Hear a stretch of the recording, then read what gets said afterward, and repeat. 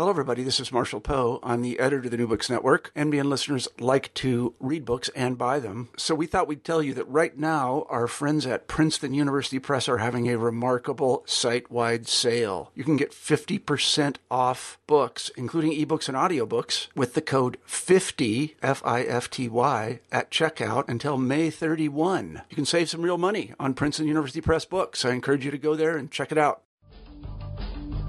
Hello, and welcome to New Books in Philosophy, a podcast channel in the New Books Network. I'm Carrie Figdor, and I'm co-host of the channel along with Robert Talisse. Our bi-monthly podcasts feature interviews with philosophers about their ideas as expressed in their newly published books.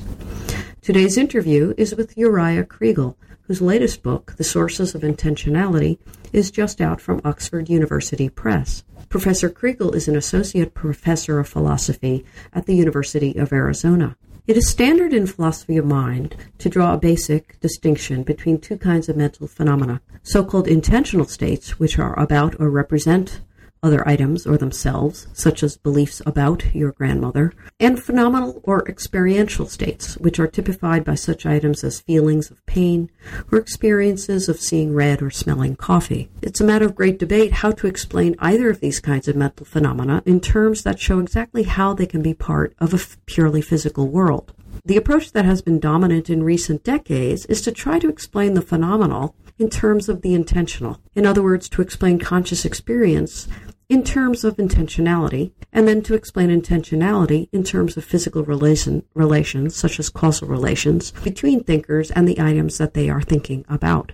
However, the nature of consciousness has remained stubbornly resistant to such reductive efforts, at least for some philosophers. In this erudite and stylishly written and provocative volume, filled with suggestive pathways for future research, Professor Kriegel defends a theory that reverses this order of explanatory priority and seeks to explain intentionality in terms of conscious experience. His arguments draw on significant new work on the nature of consciousness that seek to give it a more central explanatory role than it has been given in understanding the mind. Let's turn to the interview. So I have with me today Uriah Kriegel from the University of Arizona, whose latest book, The Sources of Intentionality, is just out from Oxford University Press. Uriah, are you there? Hi, Carrie. Hi, Uriah. How are you doing? Pretty good. Thank you for inviting me to do this. Oh, it's my pleasure. It was a great book. I must say I have to compliment you on both the stylishness of the writing as well as the erudition. And there was a lot of very suggestive passages there that, were just from an intellectual point of view, were very kind of inspiring in terms of, this is worth thinking about further. That's cool. Which is always nice. So before we get into the details of your arguments in The Sources of Intentionality, maybe you could tell us a little bit first about how you came to philosophy, how you came to be interested in philosophy of mind and consciousness in particular, and then finally how you came to the topic of this book. All right, so I think I can actually answer all of this in one answer because I got into philosophy, I believe I was 13, and I was taking my dog for a walk around the block. And it occurred to me suddenly that if there is a tree in some faraway land, I think the thought was about Uganda. If there's a tree in Uganda that I never saw and never will see, is it a real tree or not? And this kind of thought sort of bothered me for months afterwards until I discovered that there were people who actually wrote about these things and called themselves philosophers. But it's odd, but by the time I arrived to college, I knew that I was going to just do philosophy until people did not allow me to do philosophy anymore. And so that's how I got there. And my interest in philosophy of mind, in a way, it was based on the same general concern for the potential gap between mind and reality, between how the mind represents the world and how the world really is, how the world really is versus how it appears to us. A kind of a standard Cartesian worry about skepticism and a possible gap between appearance and reality. And so that's how I figured if I want to understand that, I need to understand mental representation, how the mind represents the world. And if I want to understand that, I later came to believe I need to understand how consciousness works, because at some point I came to believe that all representation is grounded in conscious representation. So conscious representation is the basic form of representation, and other forms of representation somehow derive from it. And in a way, that's what this book is about. Yeah. You're giving a general theory of representation which is grounded in conscious experiences, right? So to get into the book itself, the view that you're defending is not the one that has been most popular in recent decades. Although it has had its prior defenders, including, as you note, John Searle in certain aspects.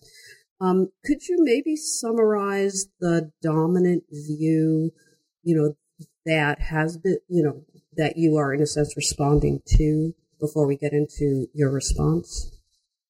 Yeah, so the dominant view, the way I see it, is a view about the sources of intentionality. And the view is that where sources, that's maybe used a bit as a literary flourish here, but what it means is, where does intentionality come from? Why is there intentionality at all in the world? And the basic answer that we've been getting from the 70s, if not earlier, is that it comes from certain relations between brain states and states of the world, relations that are naturalizable. And you can broadly call them tracking relations. So they are relations in virtue of which states of the brain track the presence of states of the world or states of the environment. And there are various debates about what the best tracking relation is to do this job. There are causal relations, there are counterfactual dependence relations, there are informational relations, theological relations, there are combinations of these. And that has been the main approach. I call this the naturalizing intentionality program. That's the approach I am offering, something of an alternative to. Okay. So, also, how do you understand intentionality? How would you define that, just to get something on the table? Right. So I think there is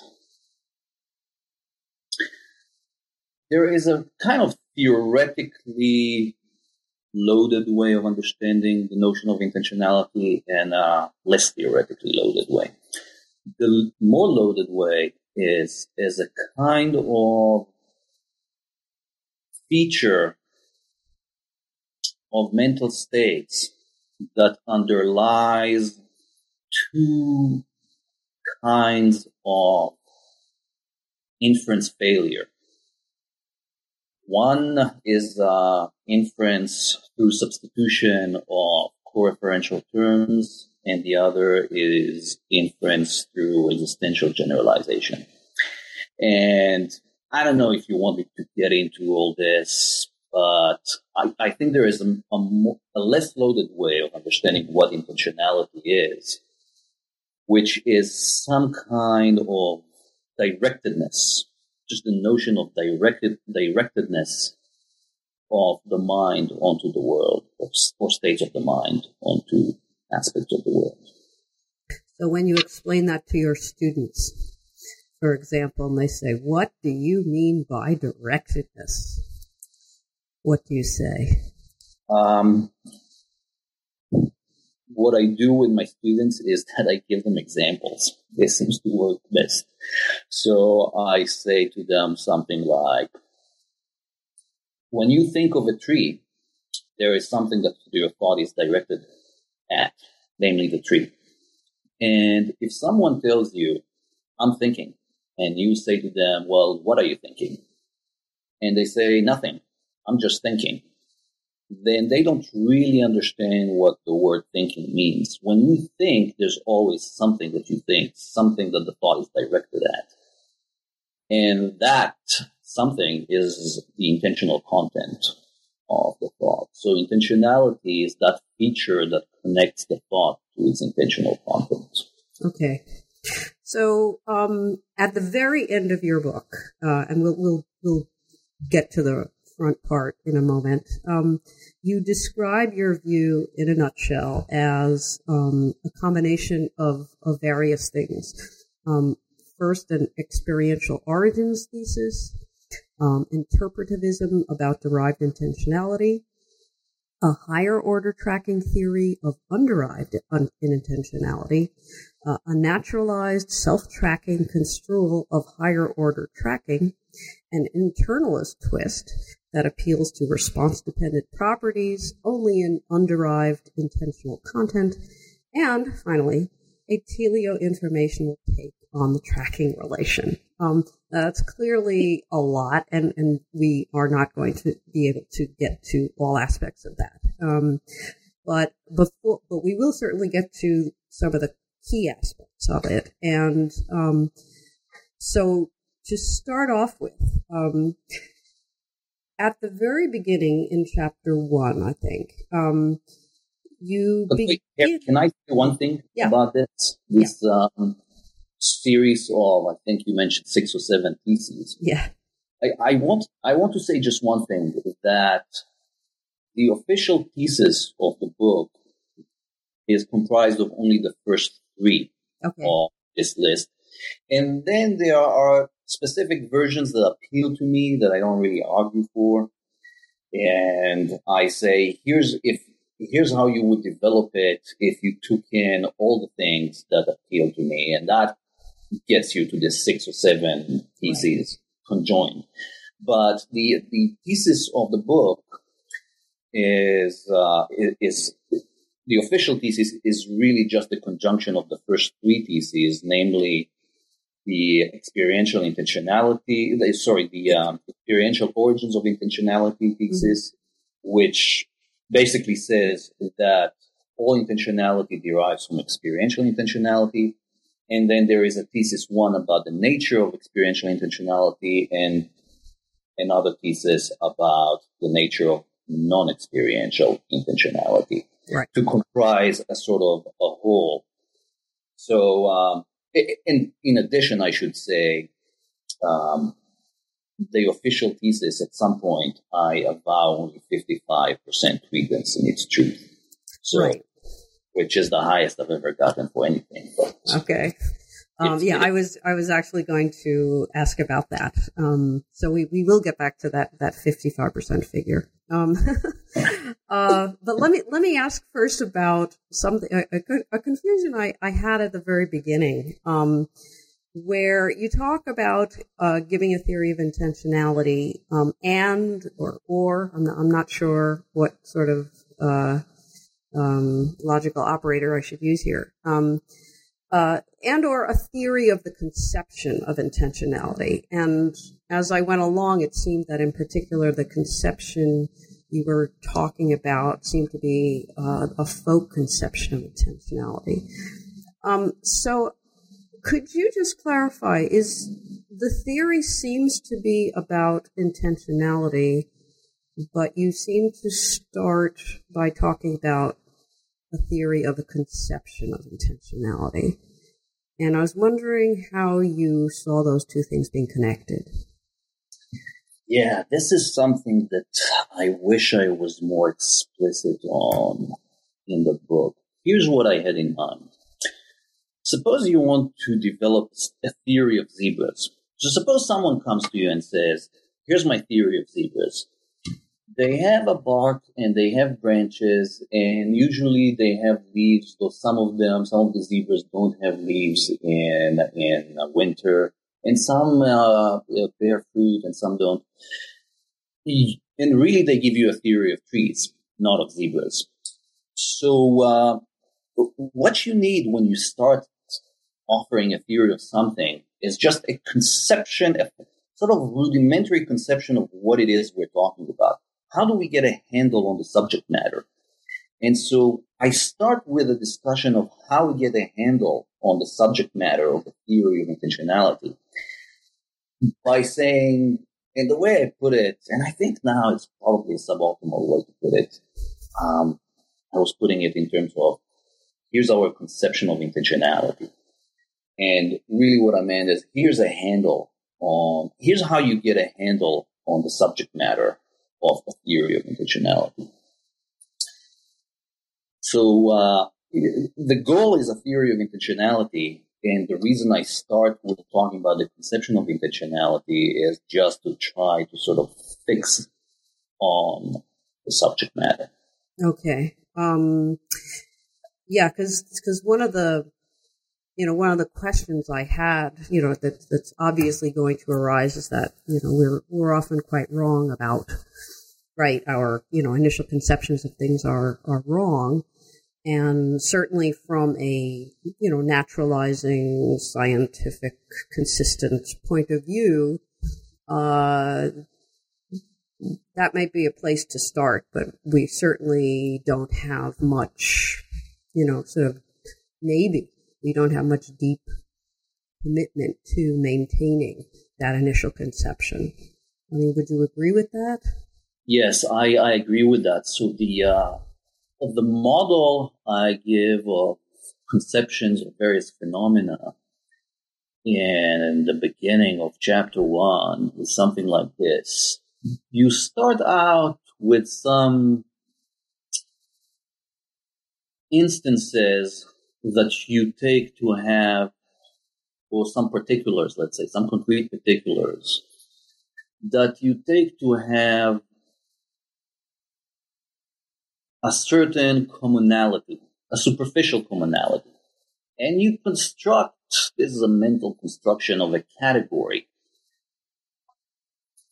And then you try to find what the underlying nature of that category is. And in principle, it could turn out to be very different from the superficial commonality that you found among these things. So I discuss how we might construct our conception of a mammal. So we start with, you see dogs, you see cats, you see horses, maybe if you're lucky, you see some goats. You construct some kind of conception on the basis of that. And then you figure anything that has the same underlying nature as most of these, at least, maybe not all of them, maybe they don't all have an underlying commonality, but anything that has an underlying commonality with most of these original instances, which I call them the anchoring instances, because they anchor our conception. So anything that has the same underlying nature as these anchoring instances will qualify as an instance of that concept, or something that falls under the concept. So with mammals, you may discover, even if one of your anchoring instances was, let's say, what's an example of something that turns out accurate? I guess more commonly what we find is the converse of what I'm thinking of right now, which is you see bats and you see whales, and you think these are not mammals because superficially they're not like mammals. Then you discover that they have the same underlying nature as the anchoring instances of your conception of a mammal, namely cats and dogs, let's say. And then you decide, all right, so they are mammals after all. Okay. So that sort of leads directly to your experiential origins thesis, which is Right. the idea that there are certain anchoring instances of experiences. Certain anchoring instance. I'm sorry, I misspoke. Certain anchoring instances for all intentionality that are, as it happens to be, conscious experiential experiences, I should say. Right. Does that make sense to you? That's right. So the thesis is basically this. The first thesis is that all the anchoring instances of our conception of intentionality are experiential intentional states. So states that are such that if they did not have the experiential character they would not have the intentional content that they do. And why? I mean, why are all of them of this category? Right. So, much of chapter 1 is dedicated to that and to basically developing the argument for that. And it's not a simple argument, but here's the main idea. Certain phenomena, let's take natural kinds, for example. Some of them are such that you cannot observe the instances. Let's say leptons. You cannot directly observe leptons. So that's one kind of natural kind. Then there is another kind where you can observe, like zebras. You can observe zebras. So let's call that observational natural kind terms. My claim is that when you have a conception of a natural kind, an observational natural kind, your anchoring instances will always be instances that you observed. So your anchoring instances of mammal are mammals that you observe. And so I claim that there is an extended sense of observation where we can be said to observe our intentional states, some of our intentional states, not all of them. But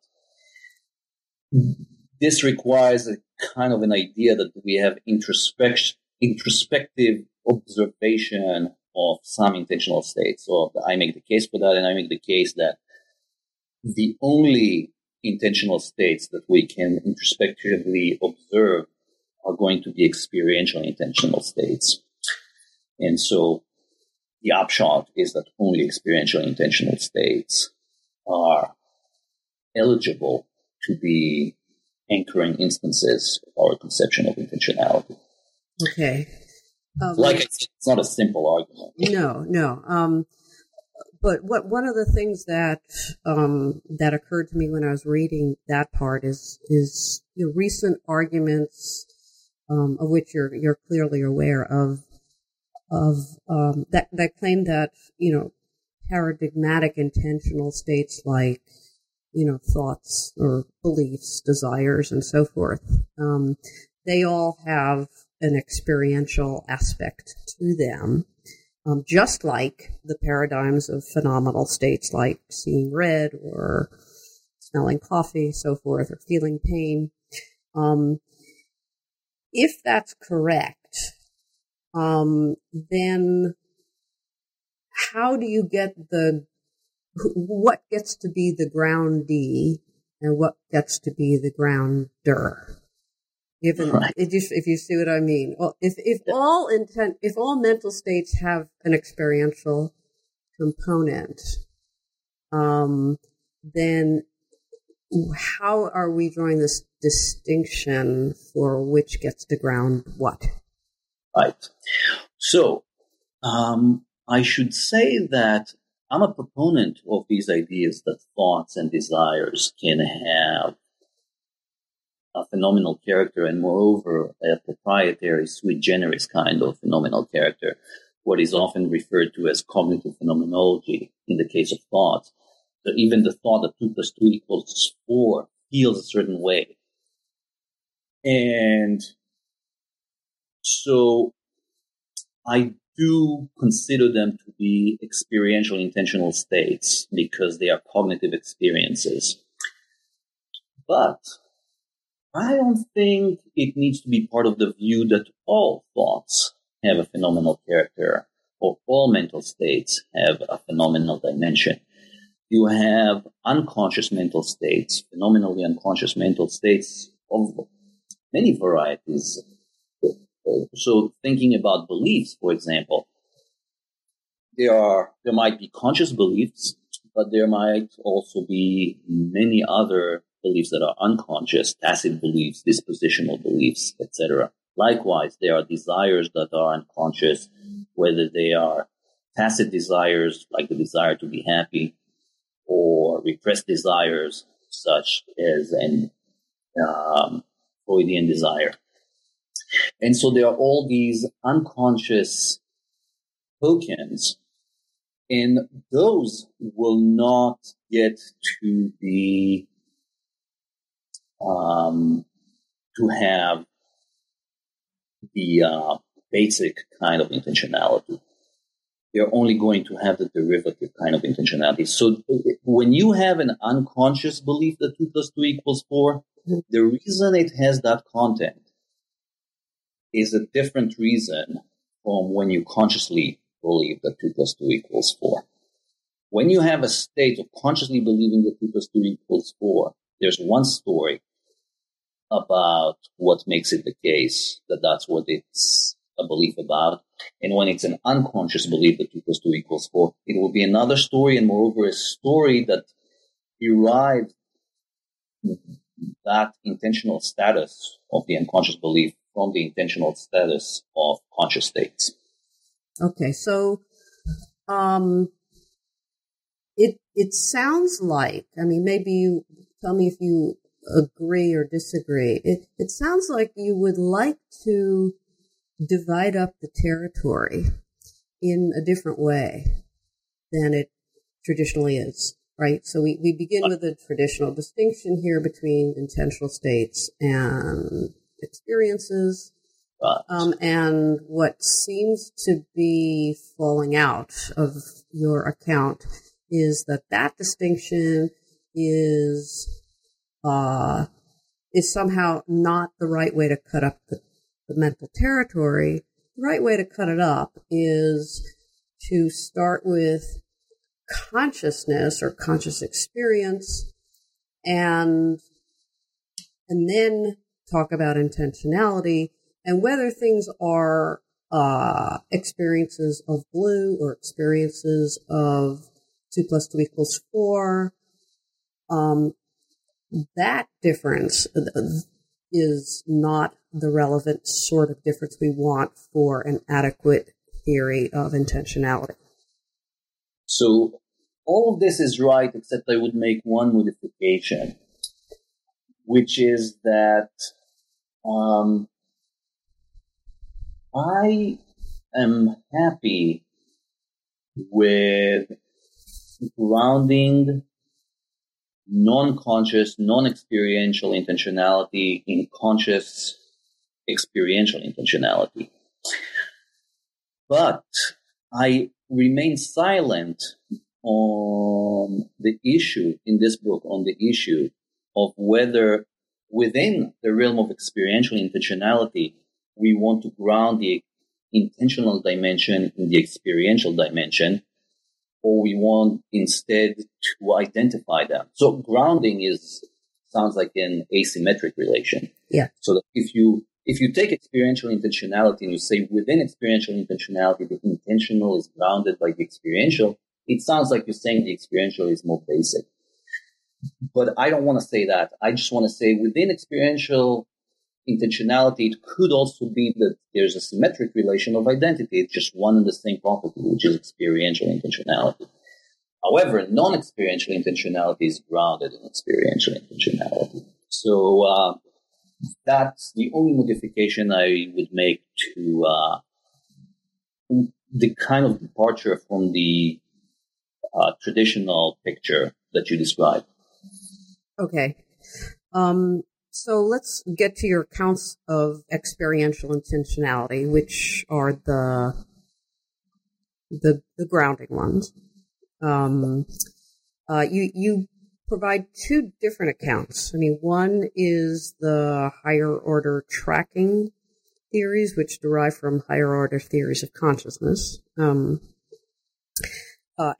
plus tracking. And then the second is the adverbial theory. And we can get into your different degrees of credence in each of those.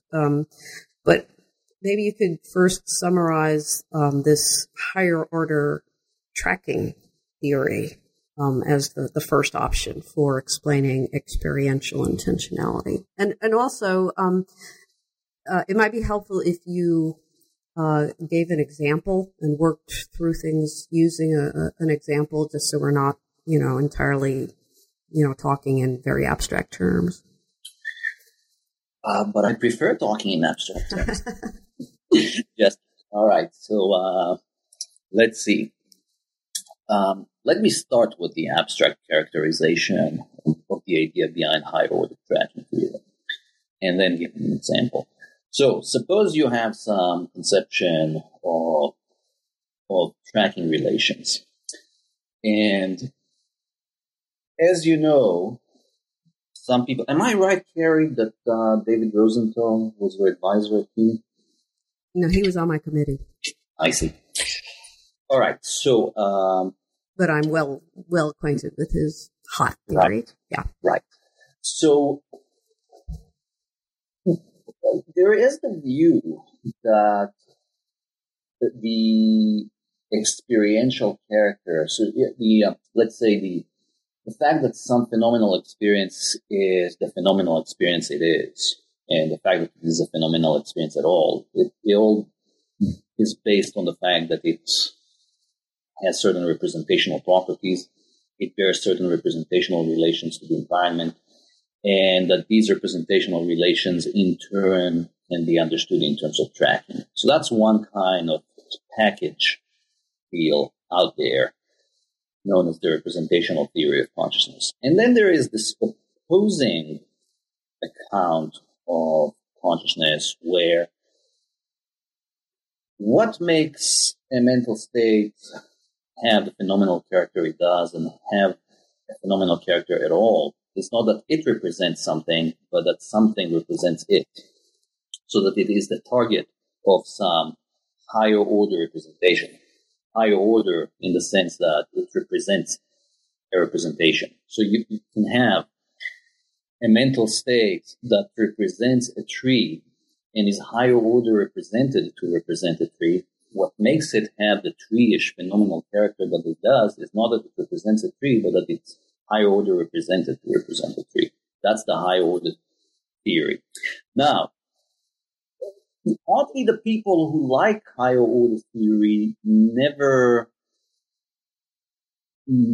marry it explicitly. Never is probably too strong. Do not prominently marry it with a tracking account of representation, but they could. Sure. And if they did, what you would get is that a mental state has a tree-ish phenomenal character in virtue of being higher order tracked to track a tree, or higher order tracked in its capacity as a tree tracker or something like that. And that's what I call the higher order tracking theory. Now, in a previous book, I defended a pretty eccentric version of the higher order theory. And so in this book, I don't actually make the case for why we should go with higher order representationalism as opposed to first order representationalism. I just sent to my previous book.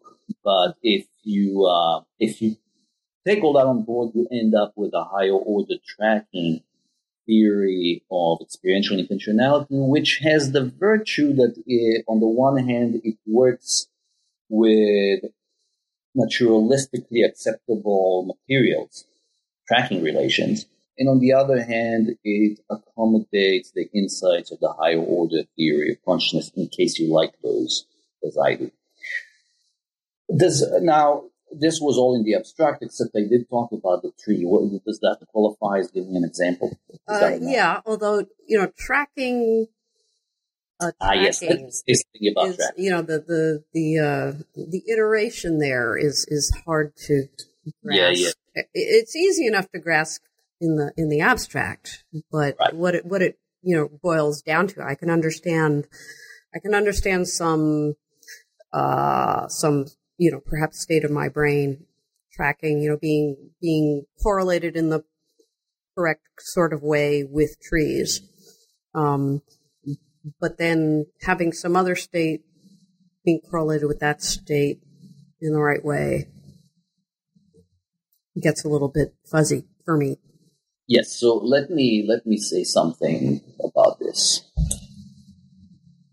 So let's start with a kind of a pretty elegant account of the tracking relation from Dretske. Let's suppose you have a snail that, hides in the bushes, except when it rains.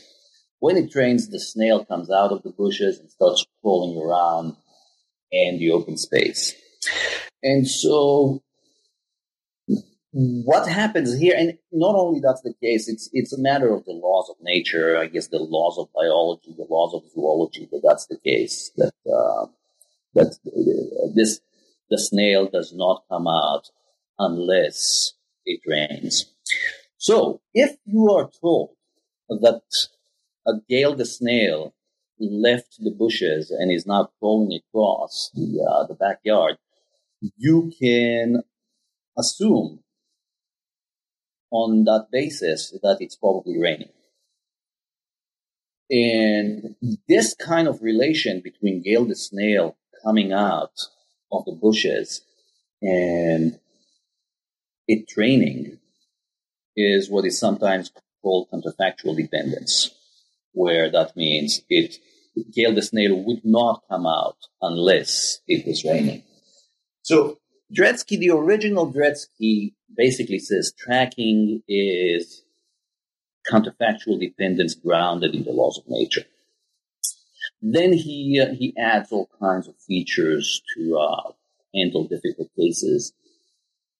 But that's the fundamental idea. So let's suppose that's standard first order tracking. Then you might think, so actually let me add one more thing.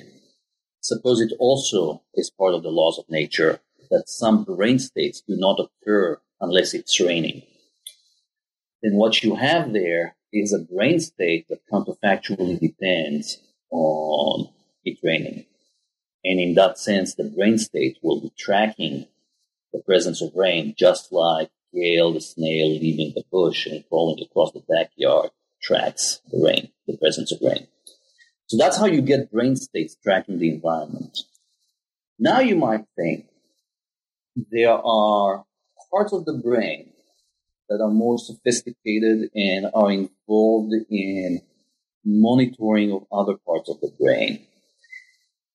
These are probably going to be frontal areas, prefrontal areas, parts of prefrontal cortex, and maybe the anterior cingulate cortex will be part of it. But in any case, you can imagine states of those parts of the brain that occur only if states of the more basic parts of the brain, let's say visual cortex, occur. So suppose you have a tree, and you have a state of visual cortex that does not occur unless a tree is present, and then a state of prefrontal cortex that does not occur unless the relevant state of visual cortex occurs. Then you have first order tracking of the tree by visual cortex and a higher order tracking of visual cortex by prefrontal cortex. And that's what I envisage higher order tracking to be. And admittedly, there's an empirical speculation here that this could be all falsifiable. But maybe that's a virtue. I would think so. No. Okay, that was very helpful. And that's the theory of experiential intentionality. The first theory of experiential intentionality that you try on, in a sense, and then you also try out a second theory, the adverbial theory,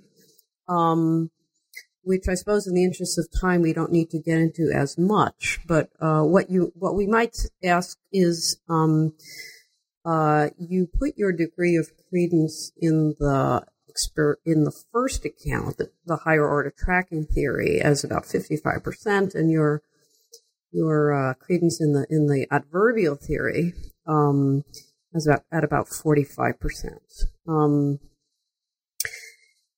And could you maybe explain why, not so much the exact percentages, but why the adverbial view for you, which you might say something about briefly, why it doesn't clearly satisfy your criterion of being naturalizable, or at least not obviously, and then why you think the tracking theory is inadequate to the extent that it can't ratify some apparently possible experiential intentional states. All right, so let me take this in two parts. First of all, the 55-45 business. I should say, in my defense, I'm fully aware that this comes across as slightly comical.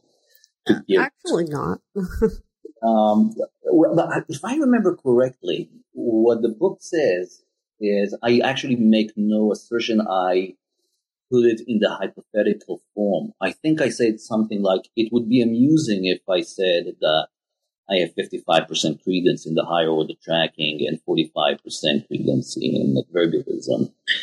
And those are actually the credences that I think I have.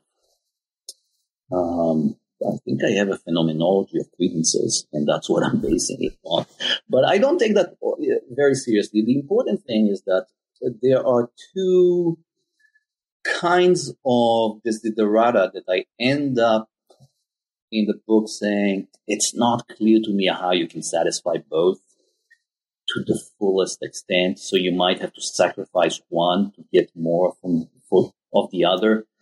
And basically, the higher order tracking account satisfies one kind of desideratum, which is to be consistent with a naturalistic worldview. And the adverbialist one satisfies another desideratum, which is that whenever some kind of experiential, intentional state seems to us possible, so it is conceivable, it would be nice if we could sort of ratify this appearance of possibility, that it will turn out that it really is possible. And I think each of them, so adverbialism does better on that. And that's because I value naturalization, I guess, a tiny bit more. I end up with that distribution of grievances. So that's the one thing to say. But let me say a little bit about this adverbialist account and its advantages and problems. So the adverbialist account says that a mental state qualifies as an experience as of a tree, not in virtue of bearing a tracking relation to the tree, not in virtue of bearing more complicated relation of being tracked to track the tree, not any kind of relation, really. It's purely a non-relational modification of the state's overall phenomenal character, if you will. And what makes me attracted to this view, first of all, maybe I should say the reason I call it adverbial is because it says, an experience of a tree is not a matter of bearing an offness relation to the tree, Rather, it's a matter of having an experience and to have it in a certain particular kind of way. That you have it tree-wise. You have your experience tree-wise, which is just a way to describe, a sort of artificially concocted way to describe the experiential character of the experience. So what makes me attracted to this is basically the idea of hallucination, and in particular, very radical types of hallucination. So I'm thinking of a brain in a vat that hallucinates an Escher triangle. So an Escher triangle is a logically impossible object, and the brain in the vat is not even connected to real triangles in any way. So its brain is not reliable. Its brain states are not reliably tracking real triangles in any way. And yet we can imagine that this kind of experience is possible. A brain in a vat could have an Escher triangle hallucination. Now, of course, one line on this is no, it's not possible. But let's bracket that for now. If you think it's possible, the question is, how could that be, given that the object is impossible, so you couldn't bear any relation to it? Right. So my conclusion is, well, it's got to be a non-relational thing, a non-relational feature of that brain state. Now, some people might say, well, there are some very unusual relations that don't require all of the relata to exist. And I think that when you really reflect on this, you realize it's incoherent. It's not more coherent than to say there are some monadic properties that are instantiated, even though there are no instantiators. So I rule that out as an incoherent option. And all this leads me to say, all right, so it's got to be a non-relational feature of the brain state, of the experiential state, that makes it an experience as of an Escher triangle. And what I like about adverbialism is that it can ratify, as I put it, our pre-theoretical impression that these kinds of experiences are possible. And I think the higher order tracking theory cannot do that. It basically needs to say these things seem possible, they are conceivable, but they are not ultimately genuinely possible. They are not metaphysically possible, as people often put it. And it was as I was reading this, I would have pegged you for reversing the orders of credence.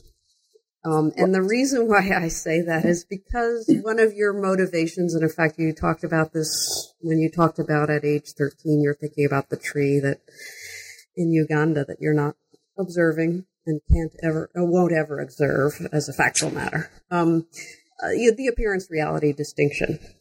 And, boy, that distinction seems to go pretty well with the adverbial theory better. Absolutely. And so I would have thought that you would have, gone for that one more than the tracking theory. So, all right. So sometimes this relates to the part of your previous question that I haven't gotten to yet regarding naturalization. Right. So I'm going to talk about this in a second. Okay. And let me just say this for now.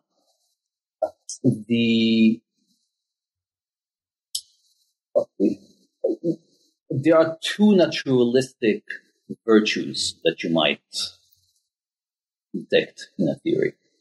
One is that the really nice one is that it delivers naturalization of the phenomenon it is a theory of. That's the nice one. The weaker one is it at least does not preclude naturalization of the phenomenon it is a theory of. Now, I think the higher order tracking theory delivers naturalization. And I think that the adverbial theory does not deliver naturalization, and there's an open question as to whether it precludes naturalization. Now, I want to say something about why I'm saying why that is my impression. But before that, I want to also say that I sometimes worry that the distribution of credences I end up with, it just reflects kind of a conservative prejudice on my part. There's nothing super rational about it. I'm prejudiced in favor of this chimerical goal of naturalization that nobody fully understands what it even exactly is, though a lot of people have a kind of an instinctual sense of what it might be. They know it when they see it. Mm-hmm.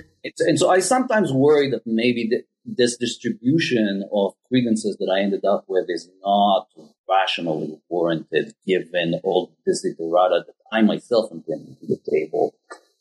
But, whatever. That's what I. This is a possibility. I'm fully aware of the possibility that I'm just being prejudiced here. But having said that, why do I worry about adverbialism and naturalization? So the reason I don't think adverbialism delivers naturalization of experiential intentionality is that all the naturalistically kosher features that have been tried out as possible naturalization bases, let's say, for intentionality have all been relational. And in particular, they have been some kind of causal relations or causally based relations like tracking relations. That's part of our sort of scientifically respectable, mechanical, causal conception of how the world works. And adverbialism doesn't appeal to any relation, so not even a causal relation. So I don't think it delivers anything. Now, it doesn't deliver relations. Right. It's a different story, I would think. Right. And so there is a possibility that there are non-relational properties, let's say neural properties of the brain, and that these adverbial intentional properties, these adverbial properties of intentional states, like the property of happening tree-wise, they are reducible to certain neural events, non-relational neural properties of the brain. So that's a possibility, but I don't think that's delivered by the adverbial theory. It's something that the adverbial theory does not preclude. But I also think, and I go through this towards the end of the chapter on adverbialism, I also think that there are real worries about these kinds of root identifications of experiential properties, such as the adverbial properties, with neural properties. Of course, you have the Bloch-Stolnaker view of the world, where that's exactly what experiential properties are. They are just brutally identical to neural properties. But I claim that in the context of a naturalization project, you really want to increase your understanding of the phenomena. So there is an epistemological aspect to the exercise. You try to in trying to naturalize something, you try to demystify it. And by trying to demystify it, you try to render it more intelligible. Mm-hmm. And this is something that just saying, well, it's brutally identical to something that we already recognize as naturalistically kosher doesn't achieve. Brute identities do not achieve any illumination because they don't tell you why these brute identities hold. And this is something that Bloch and Stolnaker are explicit on. They don't think these brute identities can or need to be explained. And that's maybe fine in the context of some other debate, but in the context of naturalization and therefore demystification and therefore rendering intelligible, I don't think it's fine to have a brute identity. Okay. Now Yeah. Go ahead. So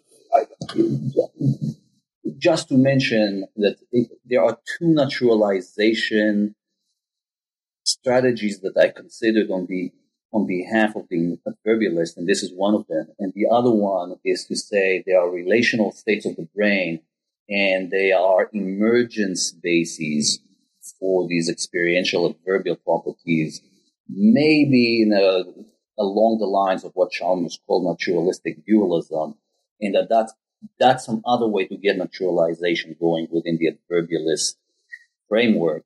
And I raised some problems for that. So my conclusion of that discussion was, it's not obvious that adverbialism precludes naturalization, but there's a worry that it might, and most certainly nothing that adverbialism says delivers naturalization.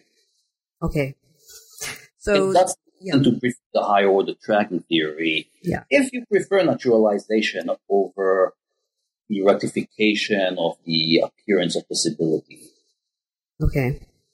So we have now two competing accounts of the grounding experiential states, the higher order tracking versus the adverbial theory, and those are for the basic ones, the experiential intentional states. On top of that, then you have a theory of interpretivism for the derived, the unbasic experiential intentional states. Non-experiential, sorry, right. Intentional states. So could you just finally add that piece to the whole basic picture? Right. So maybe to recap. So once you argue that all non-experiential intentionality derives from experiential intentionality, you want an account of experiential intentionality. I offer two possible ones and assign credences on my end. And then I offer an account of the non-experiential derived type of intentionality. And that is an interpretivist account, which basically applies Dennett's intentional stance theory in a limited way to just non-experiential intentionality, as opposed to applying it to all intentionality as Dennett does. So there are, in fact, there are two departures from Dennett. One, instead of having the intentional stance theory be a theory of all intentionality, it's only of non-experiential intentionality. And two, one of the beautiful things about Dennett is that you read them and you get a really lively, vivid sort of sense of the spirit of the view. And one of the somewhat frustrating aspects of Dennett is that you don't always get the letter of the view. You get the spirit of the view much better than you get the letter of the view. So the other departure is to make the formulation of interpretivism much more rigorous than anything you have in Dennett. And the result is sort of a regimented, limited kind of intentional stance theory. How do you, on his view, it's rather an open question, or at least the spirit of his view is such that it's an open question whether the beliefs and desires that we ascribe from the intentional stance have any correlates in the brain, right, in terms of neural states. So how do you reconcile, that's the original intentional stance. How do you reconcile that particular aspect with what if you're talking about tracking and, second order tracking or adverbialism, you're already talking about a close relationship of experiential intentional and non-experiential intentional states to the brain. So how do you reconcile that aspect of the intentional stance with your more internalist sort of interpretation? Right. So there is this is achieved by two things. One, the regimentation, and two, a characterization of what it takes for a theory of intentionality to be a realist. That's what we're talking about, right? Yeah. Whether Dennett is an intentional realist or not, and it's not clear from his writings what he is. Right. Well, if there's a realism, my sense has always been it's a realism about patterns of behavior, but it's not. It's certainly not intentional realism in the more Fodorian sense. Right. All right. So here's what I do. First of all, so the regimentation of the theory is something like this. We understand the intentional stance theory in terms of the kind of intentional ascriptions that an ideal interpreter would make under ideal conditions. So to say that some unconscious belief is the belief that P, or some unconscious state is the belief that P, just is to say that unconscious state is disposed to elicit in an ideal interpreter under ideal conditions the ascription of a belief that P. That's all it means. Now the question is this realist or is this not realist? And I want to say in some senses it is, in other senses it's not. Part of the issue is what we require from realism. There is a very beautiful book by Crispin Wright about the different ways to draw the realist, irrealist divide, or realist, anti-realist divide. But at least one way to draw this distinction is think about realism about numbers. Realism about numbers says nothing more than that numbers exist. So suppose I use that notion of realism. To be a realist about non-experiential intentionality is just to say that non-experiential intentionality exists. And maybe that would require us to say something more specific, namely that non-experiential intentional properties are instantiated.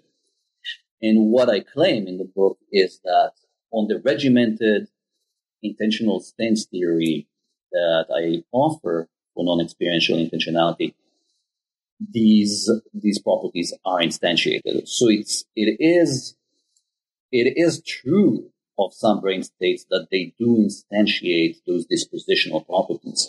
The property of being disposed to elicit in an ideal interpreter under ideal conditions a certain kind of intentional ascription. These dispositions may not be manifested, but the manifestation of a disposition and the instantiation of the disposition are two different things. So the dispositional properties will be instantiated even though they are not manifested, since there are no ideal interpreters. Okay, we are actually out of time. Although I would like to pursue that more, but I think we should close. And let me close with the final question about where you go from here, what you're working on now, and what your next project is. All right. So you were alluding to these recent debates about whether thoughts, beliefs, desires have a kind of nominal character proprietary to them, as opposed to the more conservative view that says that only perception plus pain and pleasure have a phenomenal character. So some people have debated this notion of cognitive phenomenology. Other people have debated the notion of a phenomenology of agency, what it's like to do something, or at least what it's like to try to do something. Other people debate the phenomenology of emotion, whether it's reducible to other kinds of phenomenology or it has some kind of proprietary component as well. Other people debate moral phenomenology. Others debate phenomenology of freedom. what I want to raise in the book that I'm writing now is the generalized question: how many types of phenomenal primitives, if you will, irreducible types of phenomenology do we need to posit to just be able to describe the stream of consciousness? Cognitive phenomenology might be one option. Phenomenology of agency could be another option. But there would be also, some of them can be reduced to some combinations of the others. How do you have a sort of minimalist, or a minimal list, I should say, minimal list of primitive phenomenologies in terms of which all the other types of phenomenology can be understood? So that's the book that I'm writing now. That's called The Varieties of Consciousness. Cool. Okay. Well, thank you very much, Uriah. And I look forward to the next book. Cool. Okay.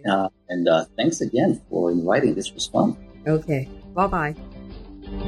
We've been talking with Uriah Kriegel, Associate Professor of Philosophy at the University of Arizona, about his new book, The Sources of Intentionality. I'm Carrie Figdor. This is New Books in Philosophy. I hope you enjoyed our podcast, and thank you for listening.